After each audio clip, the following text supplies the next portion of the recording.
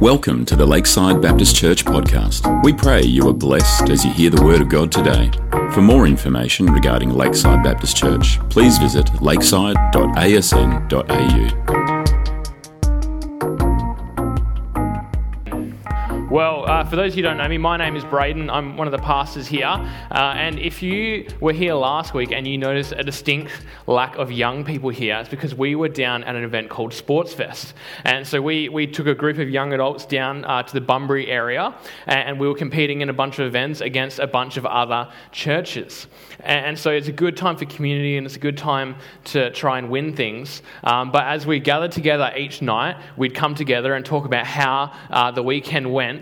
And one of the resounding things that seemed to be happening as people were explaining their day and talking about what happened is that no one seemed to be winning anything. In fact, no one won anything at all. And so we played. I didn't play table tennis this year. I hung up the table tennis racket, so I couldn't win that. But as we were talking about how things were going, there was this resounding principle that seemed to be the theme of the weekend. And so it was that we got robbed. And so someone would be like, all right, we played this sport, we won this game and this game, but then we got robbed. And so whether it be an umpiring decision, whether it be the weather, whether it be divine acts of God, or whatever it may be, in every sport we seem to have got robbed. And so the reason that we don't bring any trophies home is because we were robbed. We're not salty, but we did come to win, and we didn't win anything. And that's... But there's something that hurts, and there's nothing that's worse than losing when you felt like you deserved to win. When you feel like you were the better player on the field, when you feel like that something wronged you or something came against you, and because of that you didn't win and you didn't come home victorious, there's something deep inside of us that makes us feel really crummy about it. And so as we look to the story of Haggai, and as we look to the story as a whole of the people of Judah, it's a story of how they feel robbed. Because right at the beginning, there was a guy called Abraham who God had promised that there would be descendants that would outnumber the stars. There was a promise that there was this land that was going to belong to them forever. There was a promise that was made to David that his kingdom would be established forever and his descendants would rule forever. And so, kids, if you're with us today, you might be looking at the story before of all the different kings that were throughout the Old Testament. And so 1,000 years before Jesus, there was a guy called King David. So he was the one that the promise was made to, and the kingdom was looking really good. Kingdom of Israel was strong. They were beating all the other enemies. All the other kingdoms were scared. And then along came Solomon, and things got even better. He's building these really cool buildings. Iron ore price is doing really great, and they're having a great time. But then after Solomon, the kingdom splits in two. And so things start going downhill. So Israel, the northern kingdom, not long after they split, falls to the Assyrians. There's this big superpower that comes in and wipes out the kingdom of Israel, and they're no more. A while after that, the Babylonians, the next superpower, and they come along and they defeat the people of Judah.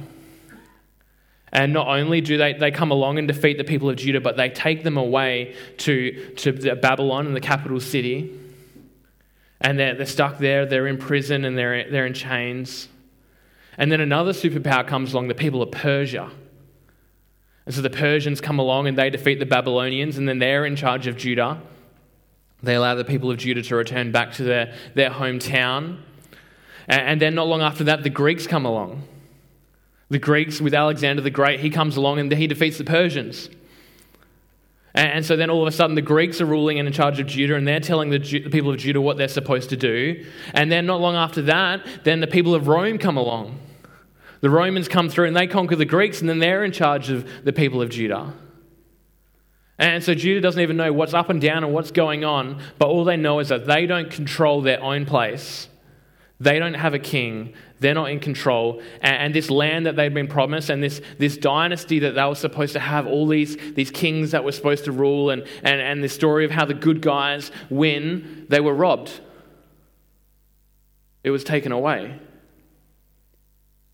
And so you have to understand, as you look at the Old Testament, as you look at when we read the Bible, there's this deep, deep longing for things to be returned to what they once were.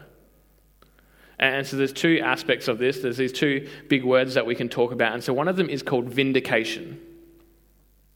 Vindication. And so there's this feeling that God was supposed to be the God of the world, and everyone was supposed to see that God was in control and God was most powerful, and because of that, because if you had a strong God, you have a strong kingdom. That's how it works. So there was supposed to be this idea that everyone saw that Israel and Judah were the most powerful people in the world because they followed the strongest God. And so right now, people didn't think that God was the strongest God. And in fact, it was almost like a laughing stock that these people worship this God because look where they are. They just get taken by whoever's the flavor of the month. And so there's this deep longing for vindication where people would see that God is the ultimate God. That Israel is the ultimate kingdom. But there's also this longing for restoration. So that this relationship with God had been broken because the people of Israel had rebelled against God. And so God told them, you're going to face some consequences. So the relationship with God was broken. And as they're sitting there struggling, they're longing for God to take them back. For God to fix this relationship. For God to return things to what they once were. To restore the world to what it once was. To restore the kingdom of Israel to its former glory, to the days when David was king. And so as they're going, they're longing for vindication and longing for restoration. And the book of Haggai sits right in the middle of this story. 1,000 years waiting for vindication and restoration. And so if we turn to Haggai chapter 2 at the end, we're going to be finishing off the book today. And in chapter 2, verse 20, it says, "The word of the Lord came to Haggai a second time on the 24th day of the month. And tell Zerubbabel, governor of Judah, that I am going to shake the heavens and the earth."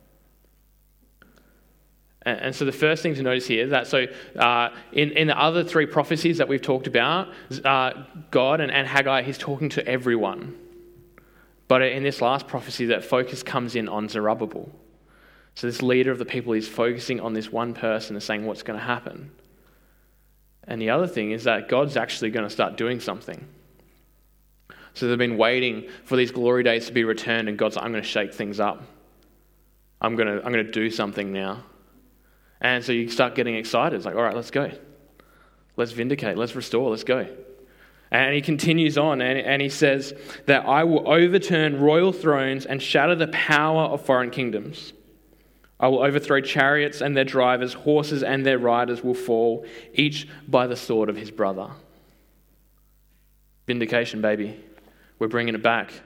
Everyone's going to see how great God is. Everyone's going to see that Israel was in the right the whole time, that they followed the right God. Everyone's going to see that this God is most powerful, that our kingdom is most powerful because we follow the true God. That everyone will see that they were wrong. God's going to bring it home. God's going to show that he is the powerful God, that he is the God that should be in control. We're going to see that God is the ultimate God. This is what they're longing for. They've been waiting. If we continue on in verse 23, it says, "On that day, declares the Lord Almighty, I will take you, my servant Zerubbabel, son of Shealtiel, declares the Lord, and I will make you my signet ring, for I have chosen you, declares the Lord Almighty." And so a signet ring was this thing that someone would wear, and it was almost like the stamp of approval. So it would have a kind of like a logo on it, and as they stamp it onto something, it has their seal of approval. So as they stamp these things, that this was almost like a decree or a command that would come off as this person's word. So if a king stamped their signet ring on something, this was their command and their decree, and it had their stamp on it. It was almost like a signature. And so as this happens, so saying Zerubbabel is going to be the signet ring of God. Zerubbabel is going to be the stamp of approval of God. He's going to be the representative of God. He's going to be the mark of approval of God. And there's two important things that come from that. So one, we return to this idea that God was going to establish his throne forever. The throne of David was going to be established forever. And Zerubbabel was in that line of David. And so all of a sudden, God's going to take this person back as his representative. The line of David was going to be restored as Zerubbabel takes charge and represents God. The other thing is in Jeremiah 22, the signet ring is actually taken away from Zerubbabel's grandfather. So it says, "As surely as I live, declare the Lord, even you, Jehoiachin, son of Jehoiakim," which is Zerubbabel's grandfather, "you were a signet ring on my right hand, I would still pull you off." And so it's almost like as if God had rejected the line of David and taken away this stamp of approval of the kingdom of Judah, but now it's restored. The line of David is restored with Zerubbabel. God's going to let Zerubbabel represent God. And so as God moves, as he shakes, as he overthrows kingdoms, the stamp of approval and the one representing God is going to be Judah.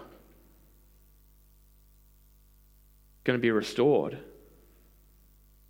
Things are going to be returned to how they were before. Things are going to be brought back to the glory days that once were. This is exciting. We've been waiting for this. Generations have come and gone. We've been waiting for this thing to return to what it should be. And finally, God says, "I'm going to restore and I'm going to vindicate you all." And Zerubbabel, you're going to be the face of that. But then after 500 years, nothing's happened.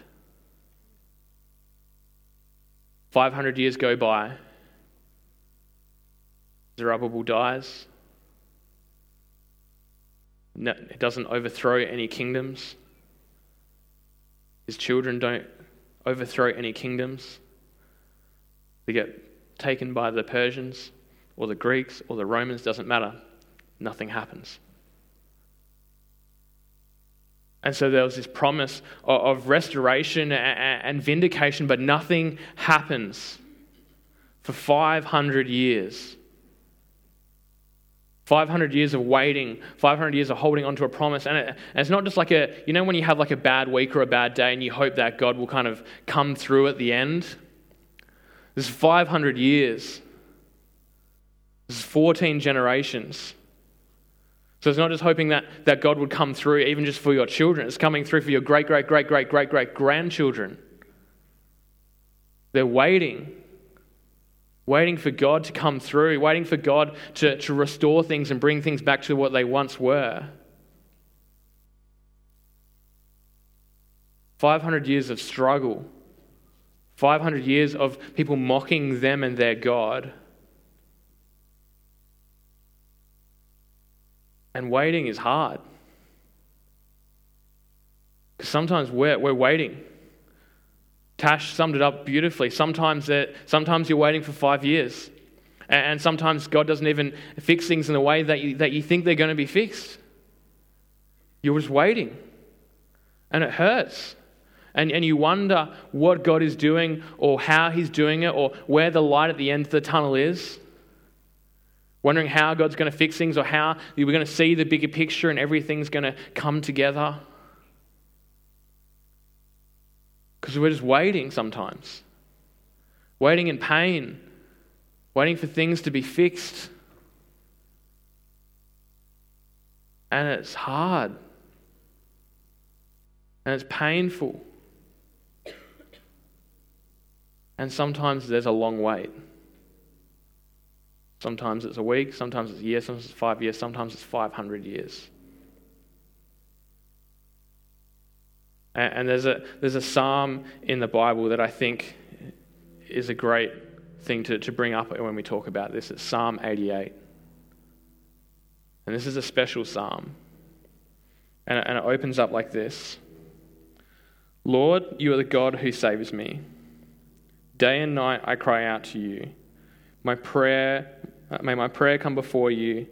Turn your ear to my cry. I am overwhelmed with troubles and my life draws near to death.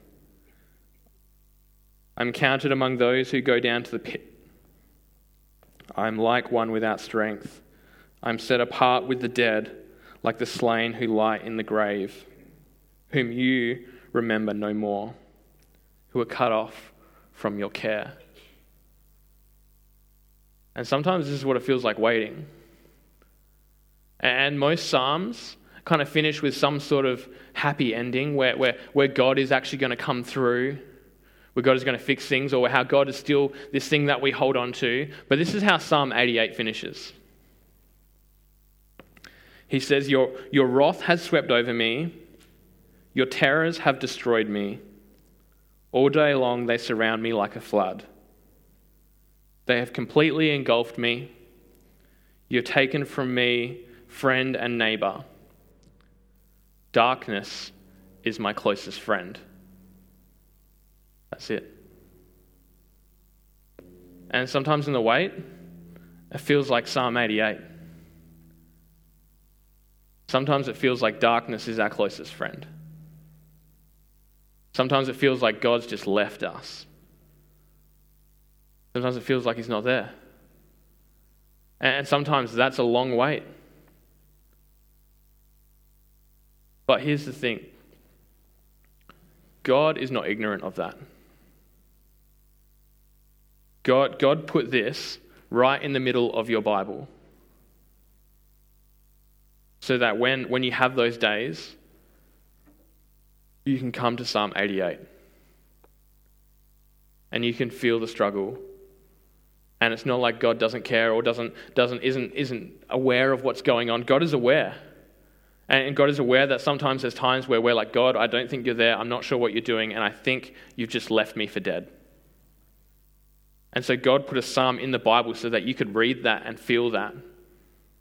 So that you could wrestle with him and wonder what he's doing.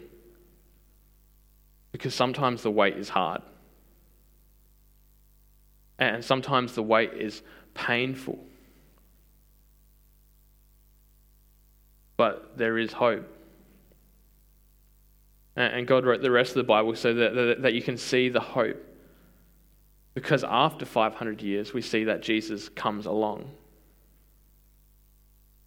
And so Jesus comes along and he dies on the cross for our sins. He takes the punishment that we deserve, but then he raises from the dead and he conquers sin and death. And so as he conquers sin and death, we know that he is king. There is vindication that he is the real God the whole time. Because he defeats death. He has control over all things. And so that we can see that he is the true God. That he is in control. That he does have a plan to overthrow kingdoms. And in salvation, not only does he defeat sin and death, but he also brings us back into a relationship with him. And so in his death on the cross, when our sin is wiped away, we're able to be brought back into a relationship with God. There's restoration. God adopts us as his sons. He brings us in. And as we all know, there's aspects of that aren't quite finished yet. There's times where we don't feel fully restored. There's times where we continue to struggle with the restoration. There's times where we don't feel like God is in control. We don't feel like God is king. And we're waiting because vindication and restoration is complete when Jesus returns. So one day, Jesus is going to come back. He's going to judge the world. Everyone is going to see that Jesus is king, that God is king. Everyone's going to see that prophecy to Zerubbabel 2,500 years ago was true, that God's going to overthrow kingdoms. He's going to bring his people back into a relationship with him. But it's not fully complete until he returns, and so we wait. We wait for Jesus to return before vindication and restoration is made complete. And sometimes it's hard kind of living in a place where vindication and restoration is halfway. Because there's some feelings of hope, there's some feelings of vindication, there's some feelings of restoration, but we still have to wait for that to be finished. And that's a hard place to be. And sometimes we almost live as if vindication and restoration has already happened. as if God's finished everything off. And so sometimes we almost act as if there's nothing else to be done, or that our lives are going to be, walking on rainbows because Jesus has died on the cross for our sins. But the reality is that's not quite the case. And so sometimes there isn't prosperity. Sometimes the good things don't happen. Sometimes we are left waiting until restoration and vindication are finished. In Revelation 6 verse 10, there's a verse where the martyrs, the people that have been killed for what they believe, pray a prayer. In verse 10, it says, they cry in a loud voice, "How long, sovereign Lord, holy and true, until you judge the inhabitants of the earth and avenge our blood?" They're still waiting. There's a wait for that to be finished. There's a wait for Jesus to return. And sometimes it's hard in that wait, and sometimes things aren't what we hope they should be. The other one that we sometimes fall into is that we live as if vindication and restoration is uncertain. And so sometimes we almost live in a way where we almost think that we have to kind of create a landing pad in order for Jesus to return. And if we don't have everything right, if we don't play our cards right, then Jesus might not actually be able to return properly. And so we kind of live in fear. We try and control or kind of keep Christianity to what it was 100 years ago. And we're worried when people start persecuting the church. And we almost kind of worry that the sky is falling because, things aren't going the way that they should be. It doesn't look like vindication and restoration is happening. And we almost try and protect Jesus. Or sometimes we think, by any means necessary, we're going to step in and try and make things happen so that the restoration and vindication can still happen. But we have to understand that Jesus is Lord, Jesus is God, and Jesus is faithful, and he will come through. So we have to live lives that have this balance of understanding that vindication and restoration has happened. There is an element of that. There is hope. There is parts of our lives that are fixed. There is elements where we get to see that Jesus is Lord, but then there's also a wait that we wait for until he returns. There's things that we don't get to enjoy and see until he returns.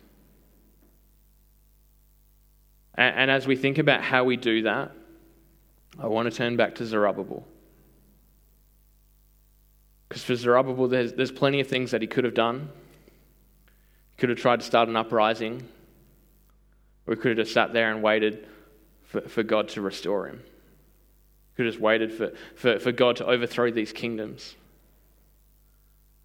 But instead, as we've looked at throughout the series of Haggai, he prepared, he rebuilt the temple, he got his priorities right, and he was getting ready for God to vindicate and restore humanity. He was getting things ready. And so when God decides to act, when the wait is over, Zerubbabel is ready. And so as we live in this awkward stage, where there's partial vindication and restoration, but we still are waiting for that to be finished, we are getting ready for that to happen. And so as we get prepared for vindication, we want to help people to see how great God is. So in everything that we do, we bring God glory. In everything that we do, whether it be our work or our involvement in the community, or whether it be at school, we want to bring God glory in what we do. And so number one challenge is find something that you don't bring glory to God in, and find a way that you can bring glory to God in that. So maybe it might be in changing an attitude that you have in your role at your work. So maybe there might be something that you kind of have to compromise a little bit, but maybe your obedience to God can be something that shows that God is greater, that there is a power that is more important to follow. Or maybe you can give God glory for something that you might ask for. And so that's where I think coming up and tell these goodness stories is great, because we can bring glory to God so that when he comes back, we can already see how great he is. Challenge number 2 is for restoration. And so as we prepare for restoration, for God to come back and fully restore things, help people in their relationship with God. So it might be someone, whether it be a friend, they might know God, they might not, but find someone and think of someone and help them in their relationship with God. So that when God returns and when God restores those things, restoration is already happening. We're ready for him to restore. Might be telling them about Jesus that they've never heard before. It might be telling them again. It might be getting alongside them and helping them in their struggles, or helping them to understand their faith better. The last thing that I want to finish with is a verse in Hebrews 10. And it says, "Let us hold unswervingly to the hope we profess, for he who promised is faithful." And so as we wait, whether it be through pain, whether it be through joy, whether it be with discouragement, hold unswervingly to the hope we profess, because we know that God is faithful. Because sometimes even after 500 years, even after 1,000 years, we know that God still sent his Son. And we know that through everything, God has continued to be faithful to his plans. And so we have hope in what will happen, because God is faithful. Let's pray. Father, we thank you that you're a good God, and we thank you that we have hope in you. We thank you that we can hold unswervingly to the faith we profess, because you are faithful in everything. Lord, help us to wait, even when it's hard. Help us to wait when there's pain, and help us to wait when it seems longer than it should, or when it feels like things may not be fixed. Help us to do that well, and help us to hold to who you are and the restoration and vindication that will one day come. In your name we pray. Amen.